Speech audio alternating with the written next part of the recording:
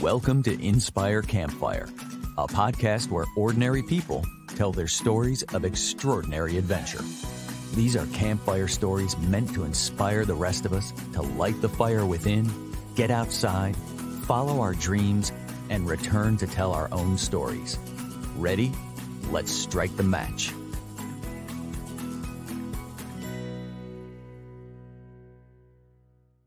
Welcome to the show. I'm your host, Scott Wurzbacher, and today's episode is guaranteed to inspire awe as we travel to the Kingdom of Bhutan in the Eastern Himalayas, nestled between India and China.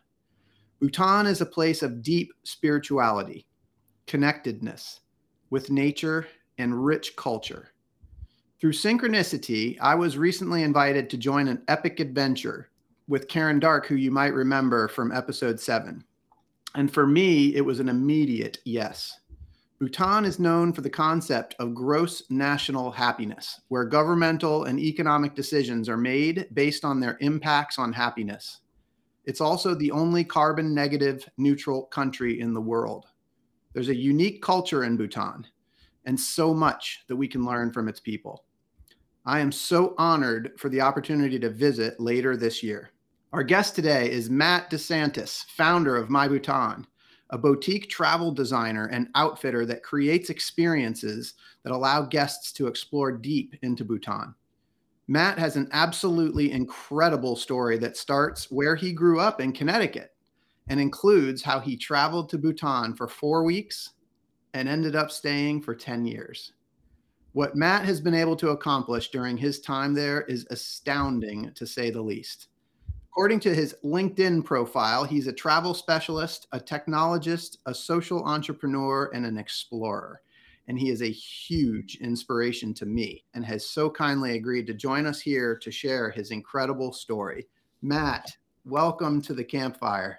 Thank you for having me, Scott. And that was a very kind introduction. And you described Bhutan very well. It's a very difficult place to describe, and you described it very well.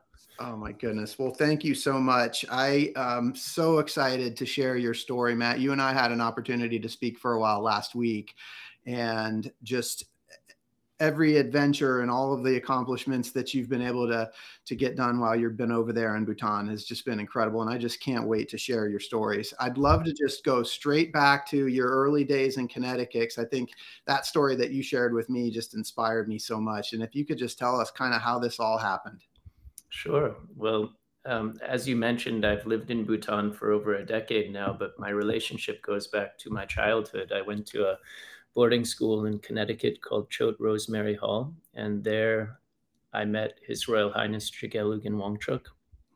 We originally met on the basketball court and had a very competitive relationship at the beginning that formed through the years into a very long-standing, true relationship with each other. And shortly after our time at Choate together, and obviously I would hear stories of Bhutan, but had never visited at that point. But hearing it through his words and his vision, and just through someone who loves Bhutan even more than himself, and the way that he really cares about everything about Bhutan's development and existence, it really had a strong impact on me even before being there myself. Yeah.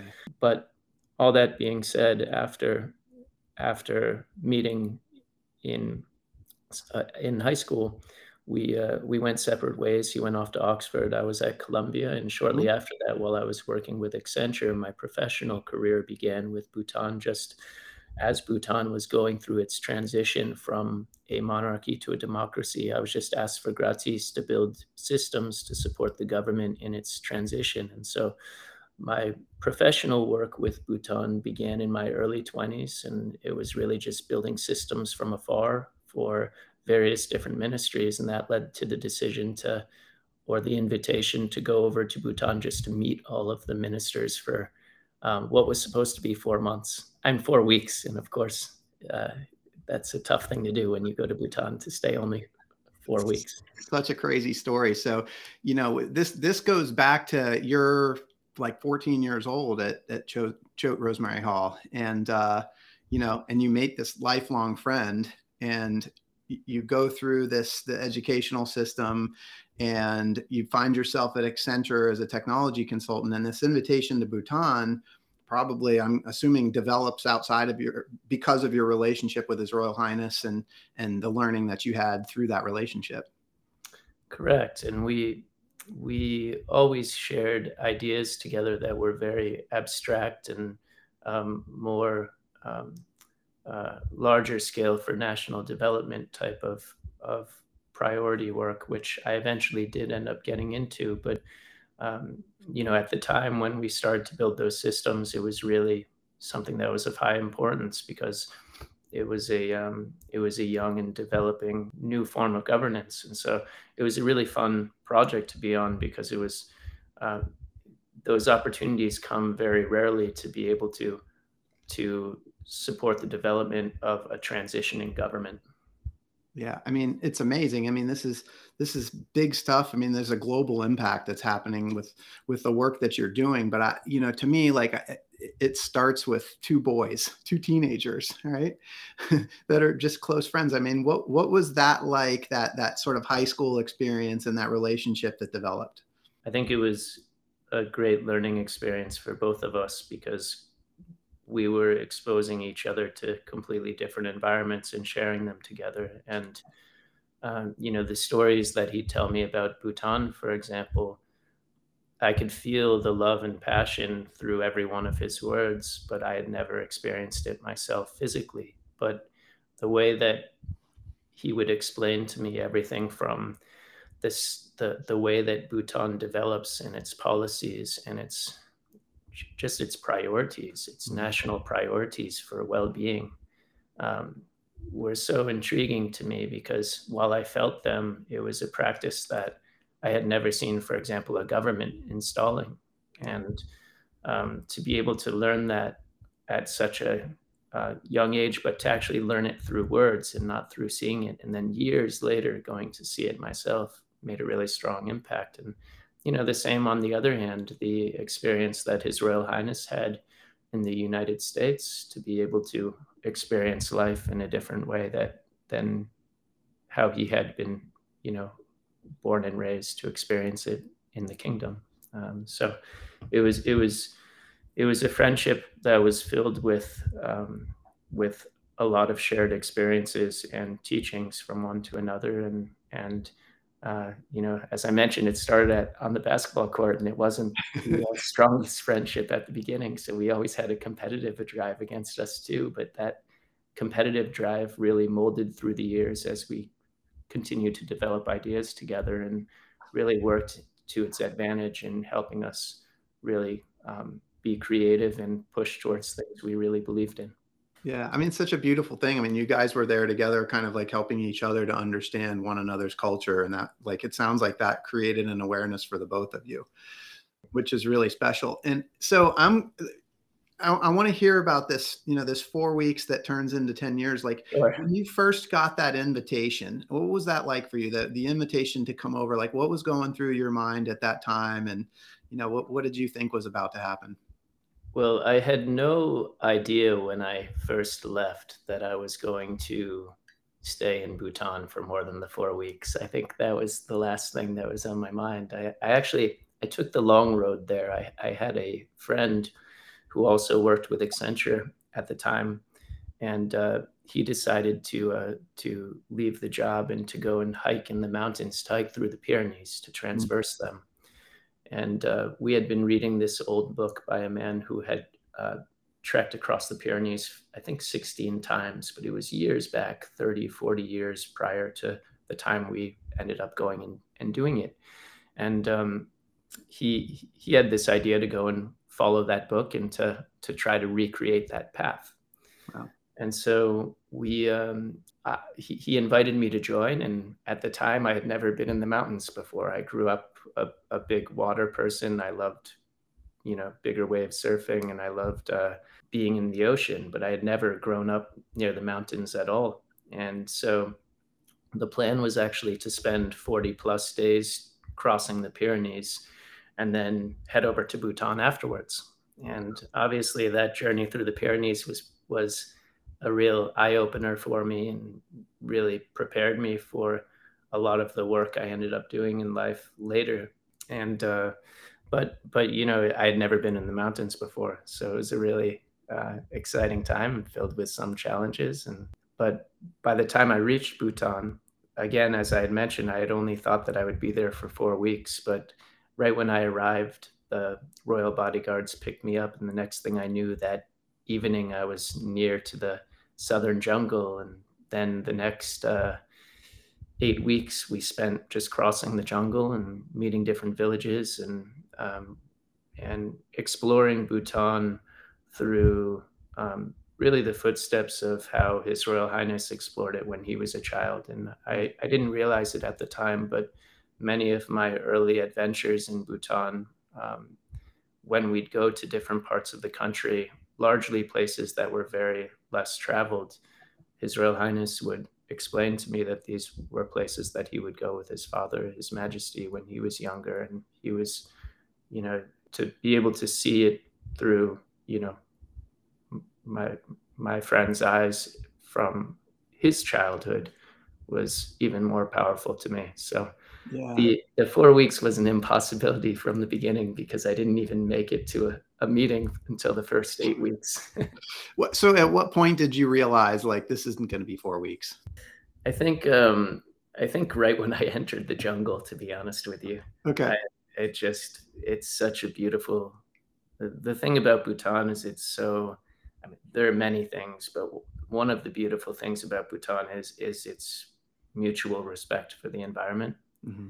And just the way that the people and the nature around the people interact with each other is so harmonious in many ways that it's like nowhere else I've ever been. And so Bhutan you have to keep in mind that Bhutan, the northern part of Bhutan, you essentially reach the Tibetan Plateau, but then the southern part of Bhutan, you hit the Indian Basin. So if you look at Bhutan on a 3D map, Bhutan is really this slope.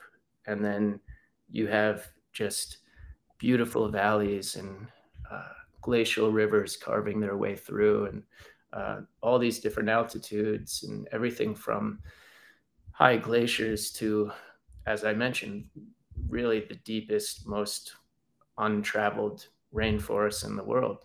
And so this is why Bhutan is one of the 10 hottest biodiversity, or the 10 biggest biodiversity hotspots in the world. Yeah. So I'd say right when I started to see just how beautiful the outdoors are in Bhutan, and then connecting that with the communities and seeing how that outdoors works so well with the people who live around them.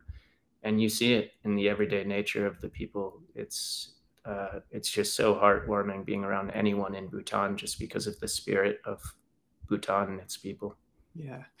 There's this point at which you're in the jungle and you're like, okay, this isn't going to be 4 weeks. I'm wondering, and I'm sure my listeners are too, like, what about your family back in the United States? Like, what are they thinking? Like, sure. Yeah. I had to give that call. That wasn't a very pleasant call the first time. But they were very supportive, obviously. And it's a challenging thing, just mindfully to have so much of your life and your relationships and your everything that you had developed to date in one country, and then go and establish something somewhere else for a long period of time. And especially the added challenges of leaving, from an economic perspective, a largely developed country, and going and helping essentially create an industry elsewhere. Yeah, that's the amazing part. That's just so cool. Like, so, I know the invitation sounds like it was to go over and help with technology, essentially. But you also, you mentioned that you'd never been in the mountains before. But Matt, you have become an award-winning, world-class explorer.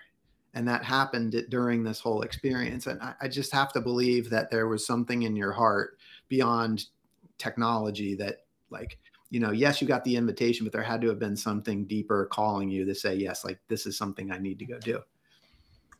I've always been driven to go and make impactful type of exploration in different parts of the world. And whether that be storytelling or scientific research or some type of community involvement related exploration, I think I've done across that map quite a few. But what intrigued me most about Bhutan is, one, just from a exploration perspective in general, you have a lot of opportunity. You have everything from the high mountains, which once you get past the military checkpoint in northern Bhutan is probably the least explored regions of the Himalayas that still exist today. And then you have all of the river systems, which have been, which we've done a lot of work mapping a lot of the system, a lot of the rivers that hadn't been mapped before, and doing rafting expeditions through them. Mm-hmm. And you have the southern rainforest. And I mentioned before how well protected it is. The southern rainforest is essentially half of it is royal property and the other half is open to the public. And so the rangers do tremendous work in that park to just protect a lot of the wildlife. And it's for that reason that you have a very large number of endangered animals there, and they're living peacefully for the most part. And so the opportunity for exploration is really high in Bhutan. And it's also just because of access, previously hadn't really been done much before. But for me, that's not enough. And so adding these scientific research components or opportunity for, the younger generation to be able to be involved and either provide a good or create a good scientific impact on whatever work we do, or to give them the opportunity to, if the youth are involved, to see and experience their country in a different way. So that's what really inspires me to get out and go into the more extreme environments, I suppose. Yeah. And so I think I'm kind of seeing sort of two paths, because I know there's the exploration piece, but you also have like a deep passion for entrepreneurial efforts. And I want to get into both of them, so just for listeners can kind of understand both of those, because you've got sort of a number of different entrepreneurial ventures that you've taken on over there. But then there's also the exploration piece, and I'd love to kind of get into how those two tie together. But just to bring everybody into context, can we just go back to the entrepreneurial piece, MyBhutan, and some of the other ventures that you've created? Can you kind of give us some background there? So what we've done is we have two companies. One is MyBhutan, which was co-founded by myself and His Royal Highness in 2013, and that's the travel group that provides deep exploration opportunities in Bhutan. And we try to mix that a lot with shared experiences, because the early days, before MyBhutan was even formed, we were still doing travel programs in Bhutan, just unofficially, but we were doing it with high interest guests to Bhutan. And the idea was to build shared experiences. And so we were introducing them to private projects and giving them pretty special access to see the country from the way that, the people around me see it, and the way that it was introduced to me as well. And so the travel group has been very bespoke for a reason, and boutique for a reason. We're not ever looking to really grow to extreme boundaries, but the idea is to build relationships and to introduce Bhutan in a very pure and authentic way. Now, we also have a company called Bayul Labs, which built Bhutan's international payment gateway.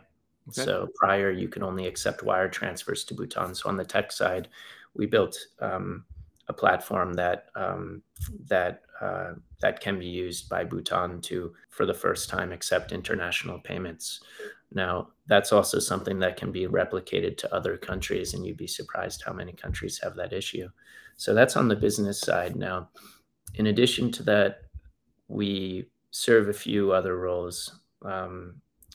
As part of MyBhutan, and this was just a core decision that His Royal Highness and I made at the very early days, because I was making the decision to go and live very far from, at the time, what was my home in the United States, and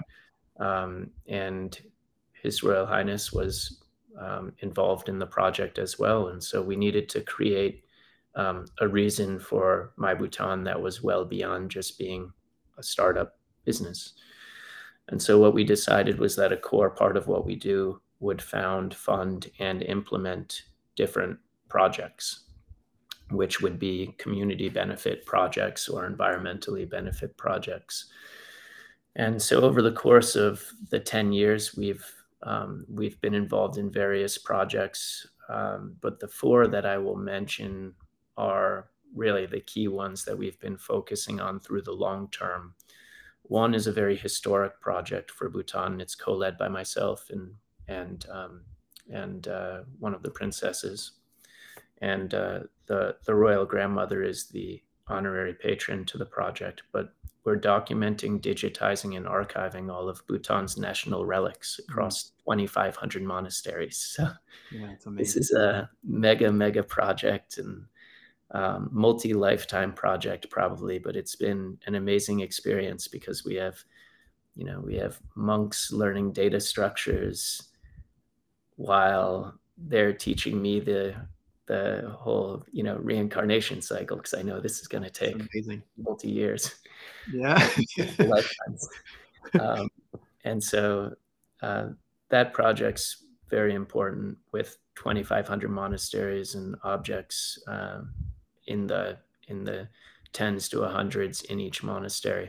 Yeah, I have to just reflect there for a second, because what you experienced with His Royal Highness in high school was this integrating and awareness of each other's sort of cultures, and now here you are, just you're explaining that same story with the monks and how they are sharing and you're sharing. It's just it's so magical.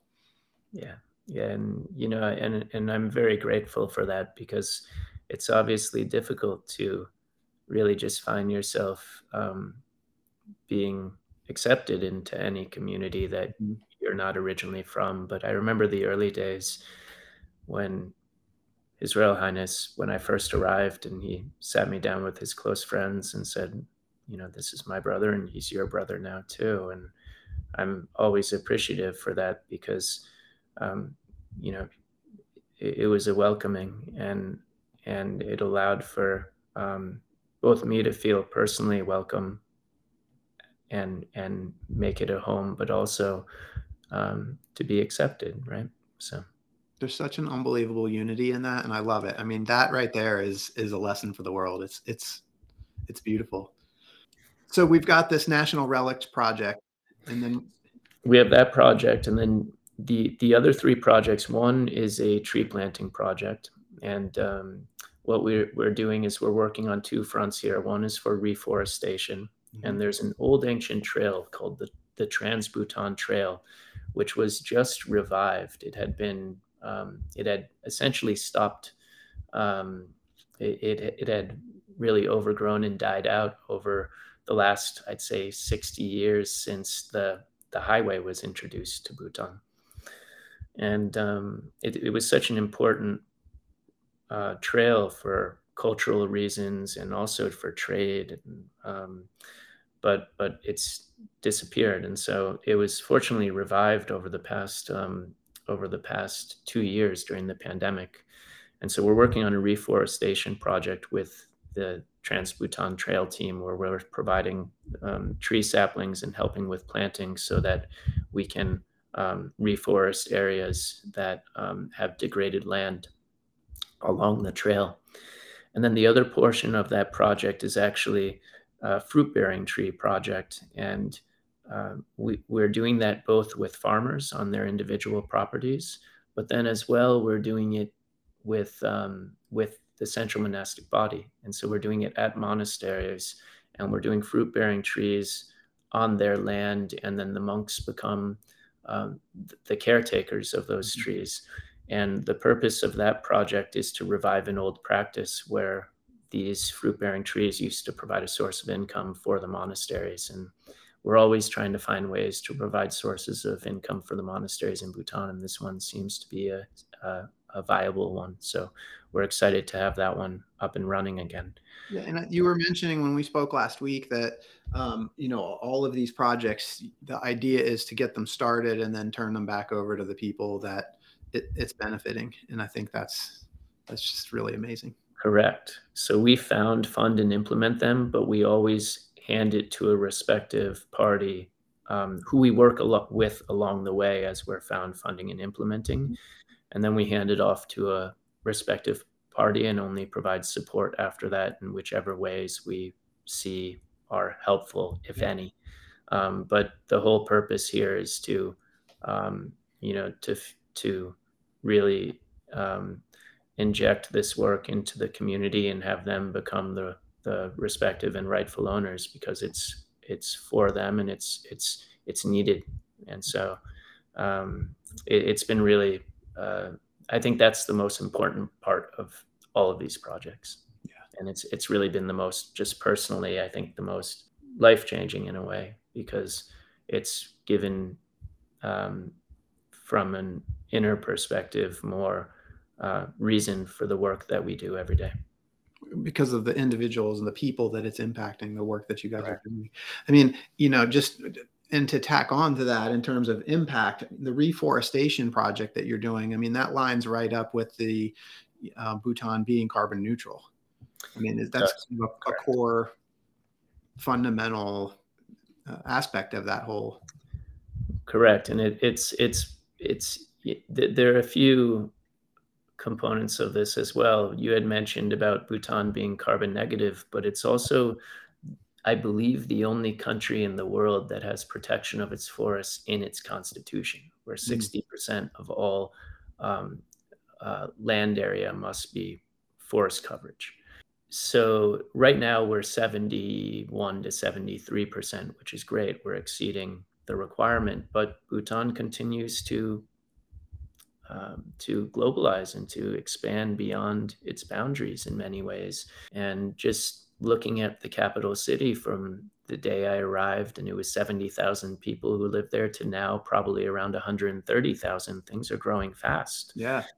And so it's very important to, I think, proactively be tackling issues, even if they're not perceived as major issues right now. It's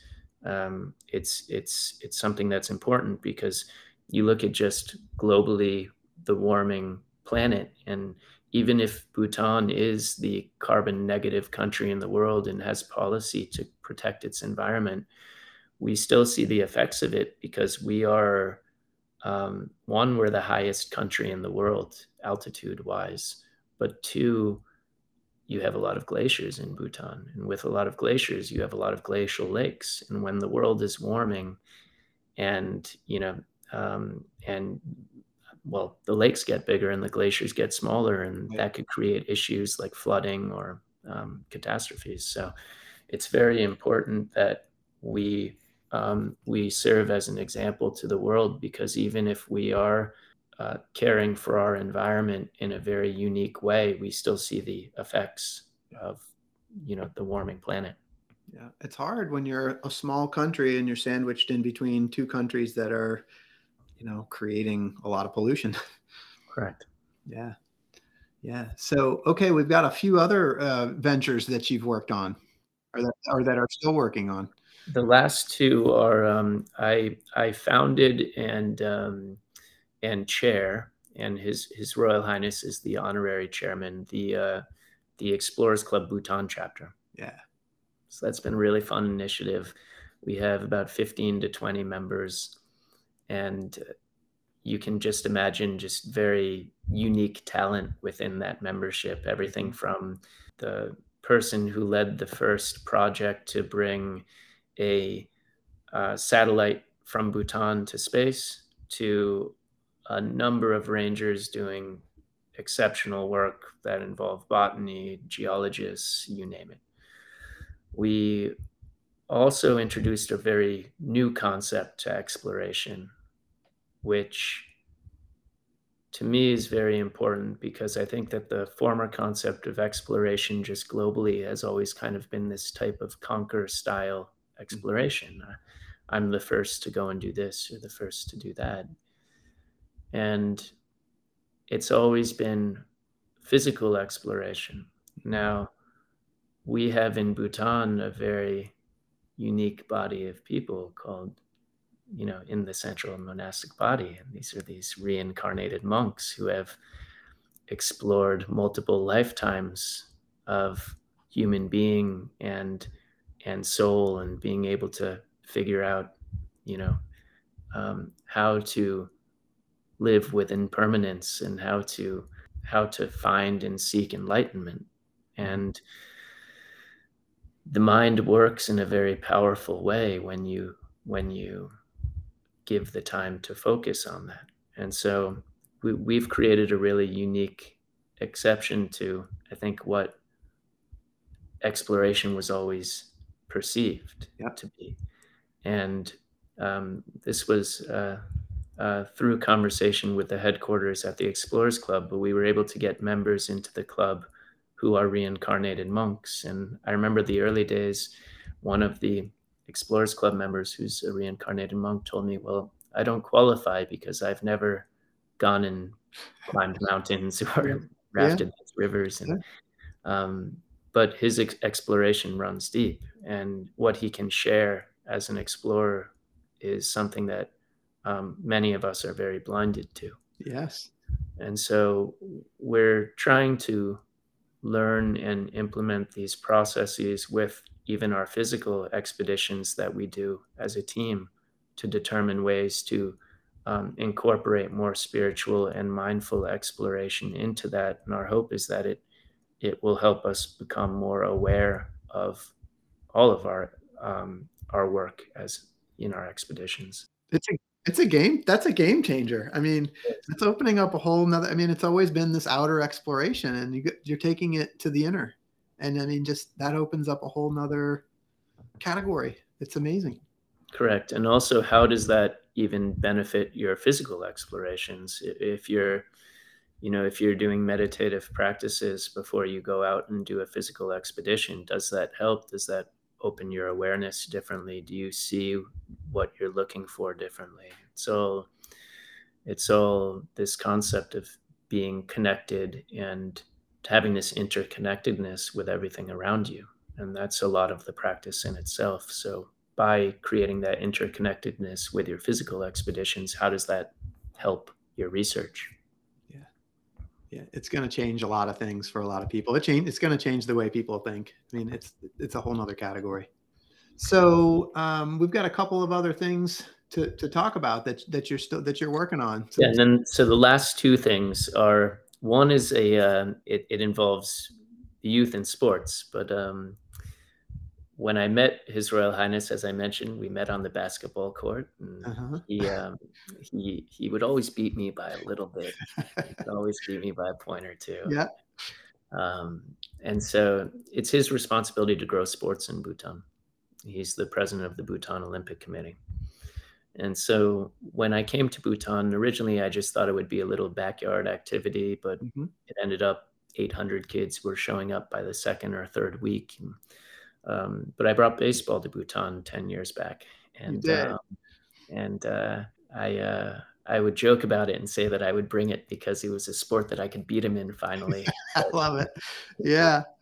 But that wasn't the reality. The real reality was because it was something that the kids just picked up really fast. They were great at, and they loved, because extracurricular activities in Bhutan, especially in the capital city, to be able to find one that's free and just open every day for you to just show up and play is very rare, or show up and do anything really. And so it created a really nice opportunity for these kids to be able to just learn a new sport, meet friends across different schools, and have fun. And so we've developed the program into a national sport now. It's the 17th national sport, and it's become internationally recognized. So the World Baseball and Softball Confederation has recognized it as an international federation. And we are in 6 districts of the 20 now, but we hope to get into all of them, because we have kids writing to us every day, essentially telling us that they want to play baseball in their communities. So it's been a fun project, and we've been happy to see it grow, and we've been overwhelmed by the support that we've been given. Yeah, I mean, and overwhelm is a great word. I mean, it's got to be so much fun to see the smiles on these kids' faces playing baseball. It is, absolutely. Yeah. And it's fun too, because as I mentioned, Bhutan being one of the highest country, or the highest country in the world, it has a little international appeal, because baseballs get hit farther when it's high altitude. Oh, this is true. Yeah.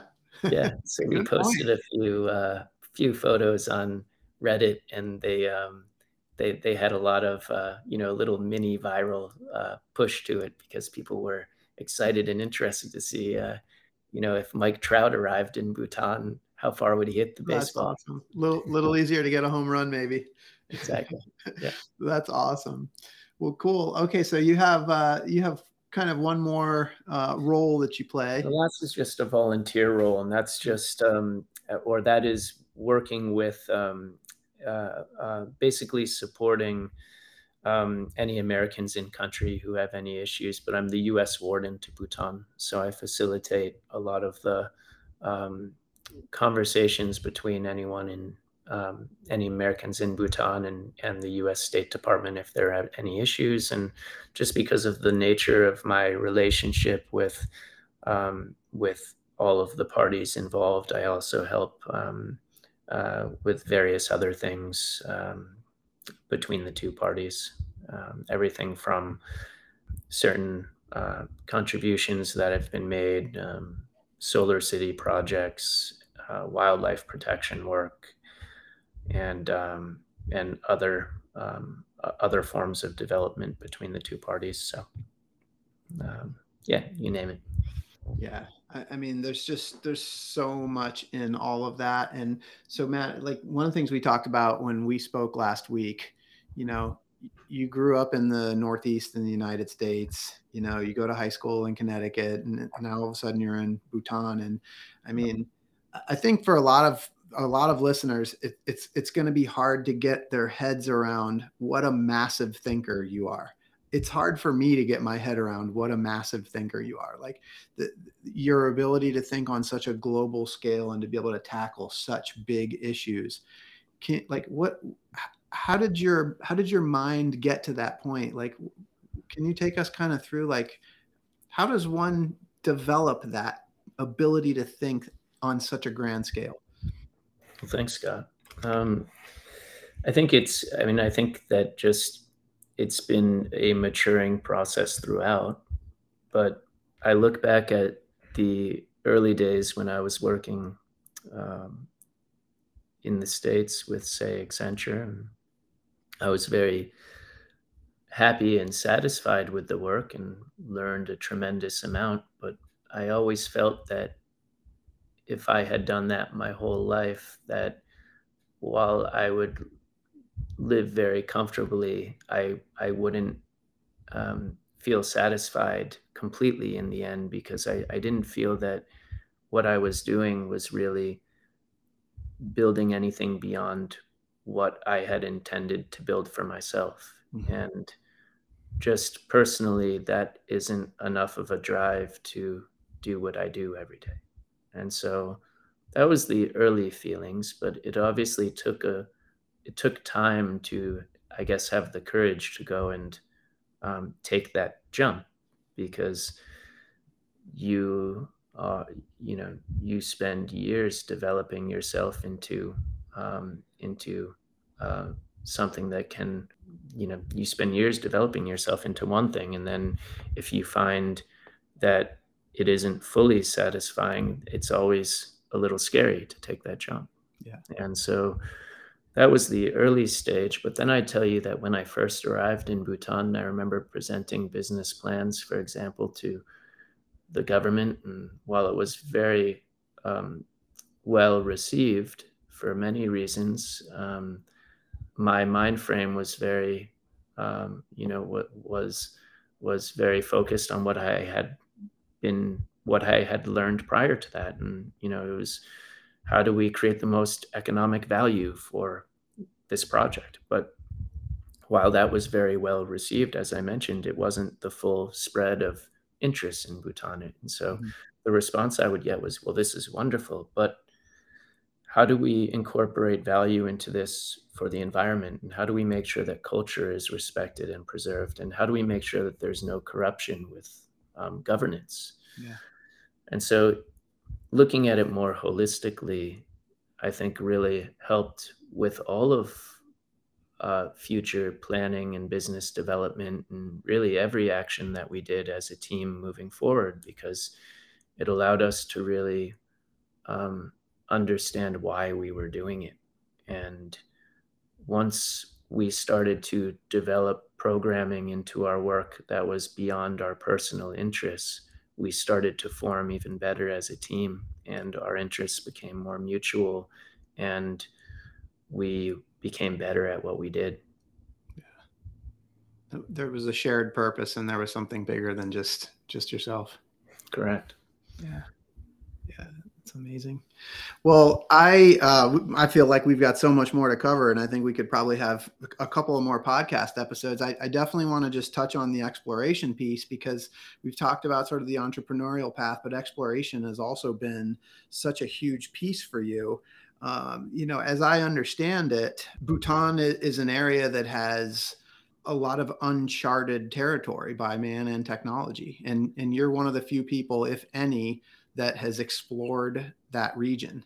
And there's just exploration runs in your blood, and I just love to hear like how you've kind of integrated kind of both of those paths, the entrepreneurial plus the exploration piece.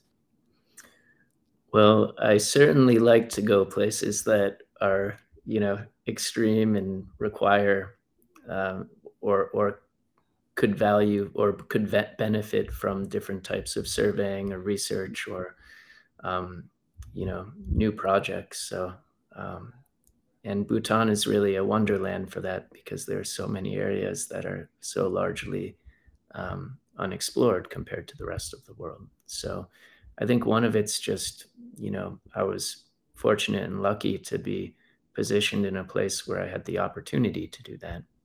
And the second is, the way that we've integrated it. One, on those project-based, where we mentioned the nonprofit projects that we work on, we've done various in pretty remote areas, and that's allowed us to go and, have a little fun with the exploration as well. And, but the other is, we do have this unique access, and we are experts in providing these extreme journeys and expeditions. So on the MyBhutan side, we do bring select guests to certain regions, and we've basically created a part of the industry for the high adventurous traveler that didn't even exist in Bhutan before, where we we'll spend 8 months building out expeditions and wrecking them and making sure that they're both safe, but also extraordinary in many ways, so that we can have clients for the first time go and do them. And so everything from the high mountains to the river systems to the jungles, you name it, we love getting out there, and that's a major passion. So but then the other thing I'd say is, I went back to say that I was fortunate to be put in that situation.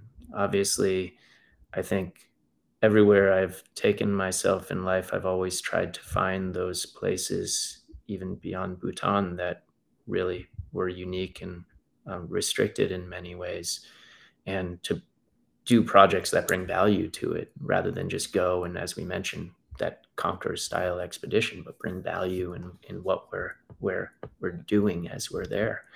But exploration is a very beautiful thing where you don't really even have to adventure very far to find exploration.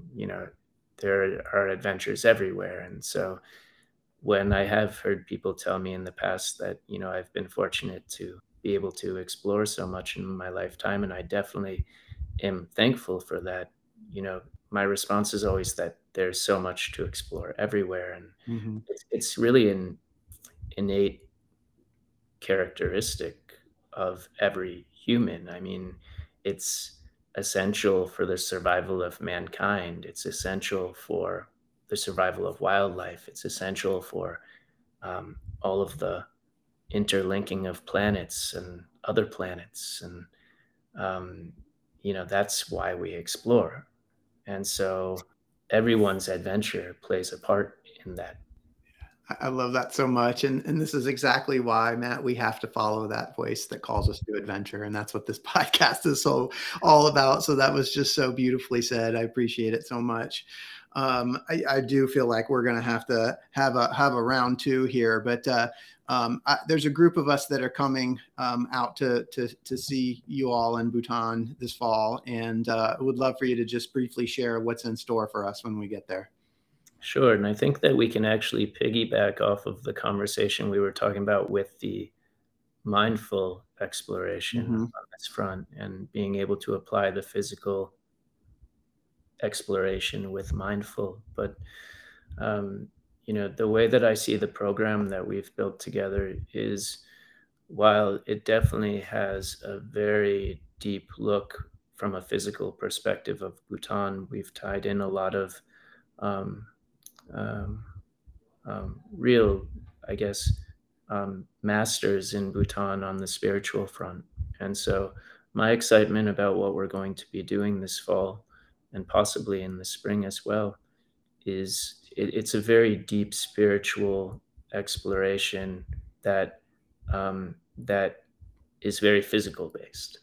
And I think that that's a very beautiful way to experience Bhutan, because Bhutan people go for two reasons. They either go because they love the outdoors and they want to see the culture and the festivals, and Mm-hmm. this unique culture interests them, or they go because they understand that it's the last Shangri-La, and they understand that once you get deep into central Bhutan, you're in the heartland of really Vajrayana Buddhism. And so being able to connect those two with the right people, and to be able to see that physical exploration from a spiritual sense, I think will be very strong. And Karen, as you had mentioned earlier, Mm-hmm. She's very keen on helping everyone find their own journeys through that journey. Yes. And so I think it's going to be a very powerful time together. Yes. I'm excited for it. Thank you. I'm so excited, and there's going to be so much sharing. Matt, what's the best place for people to get a hold of you or to find out more about MyBhutan and the journeys and adventures that you put together for people? Sure. So we have our website is mybhutan.com, Okay. mybhutan.com. Mm-hmm. And then the email address, the easiest way to contact us, and this is a joint address for myself and a few other team members, is contact@mybhutan.com. Awesome. And we'll be posting all of that in our show notes, along with some pictures and a couple of videos that introduce folks to Bhutan. And as they kind of get to know who you are, there's a whole lot more that we didn't even touch. So excited to bring more. And I'm sure when we come back from Bhutan, there'll be another podcast episode to go over our journey. But Matt, I want to finish with a couple of fun questions that I ask everybody. And so, here in the US, Hollywood loves to blow these kinds of stories up, and you're somebody for sure that Hollywood's going to make a movie about someday. So what we want to know is, when they do, who's going to be the Hollywood actor that plays you? I'll give you a couple of things here. So so His Royal Highness always tells me that Marco Polo reminds me of him. Nice. So, or reminds him of me. Nice. Yeah. And so maybe that the actor in that TV show. Okay. Or maybe we could bring Brad Pitt did the There 7 we go. years in Tibet. So There we go. Okay. maybe we can get him back to Bhutan. But really, actually, to be honest with you, I think like a complete unknown, because that's in many ways what, this full 10-year journey has really entailed, right? So it's always kind of diving into the unknown. And so I think it might be most fitting if it was just a complete unknown actor. I love it. Okay. Well, what's your movie going to be called? There's, have you ever heard of Bayul? Yeah. Well, that's the payment company, right? That's the name of the payment company. But Bayul is, what it actually means is it means hidden lands. And the idea of a Bayul is that once you've, it can be a constant search in your life to find Bayuls, but Bayuls are physical lands that are unseen until you can see them. Mm. And it takes both physical and internal presence to find these Bayuls. I think that the real, the place is the most special part of this story rather than the person. Yeah. And so I'd say something like Into the Bayul or something. I love that. Because Bhutan, in a really beautiful way, is a Bayul in so many ways. Bayul. And I just learned a new word, and it's a great word. I'm going to use it. Into the Bayul. Well, Matt, I want to thank you so much for spending time with me today. I am so excited to come and visit Bhutan later this year. And for those listening, I hope that you have been inspired today as much as I have. I hope that Matt's story has encouraged you to listen to that voice inside that calls you to adventure, because we want to hear your story next. If you have a story to tell or you need a nudge to create one, please send me an email. We'd also appreciate it if you'd help us spread the word by leaving a review and sharing or tagging Inspire Campfire in your social media. And until next time, I want to encourage you to get outside. Thank you for listening. Matt, thank you so much for being here today. Thanks for having me, Scott.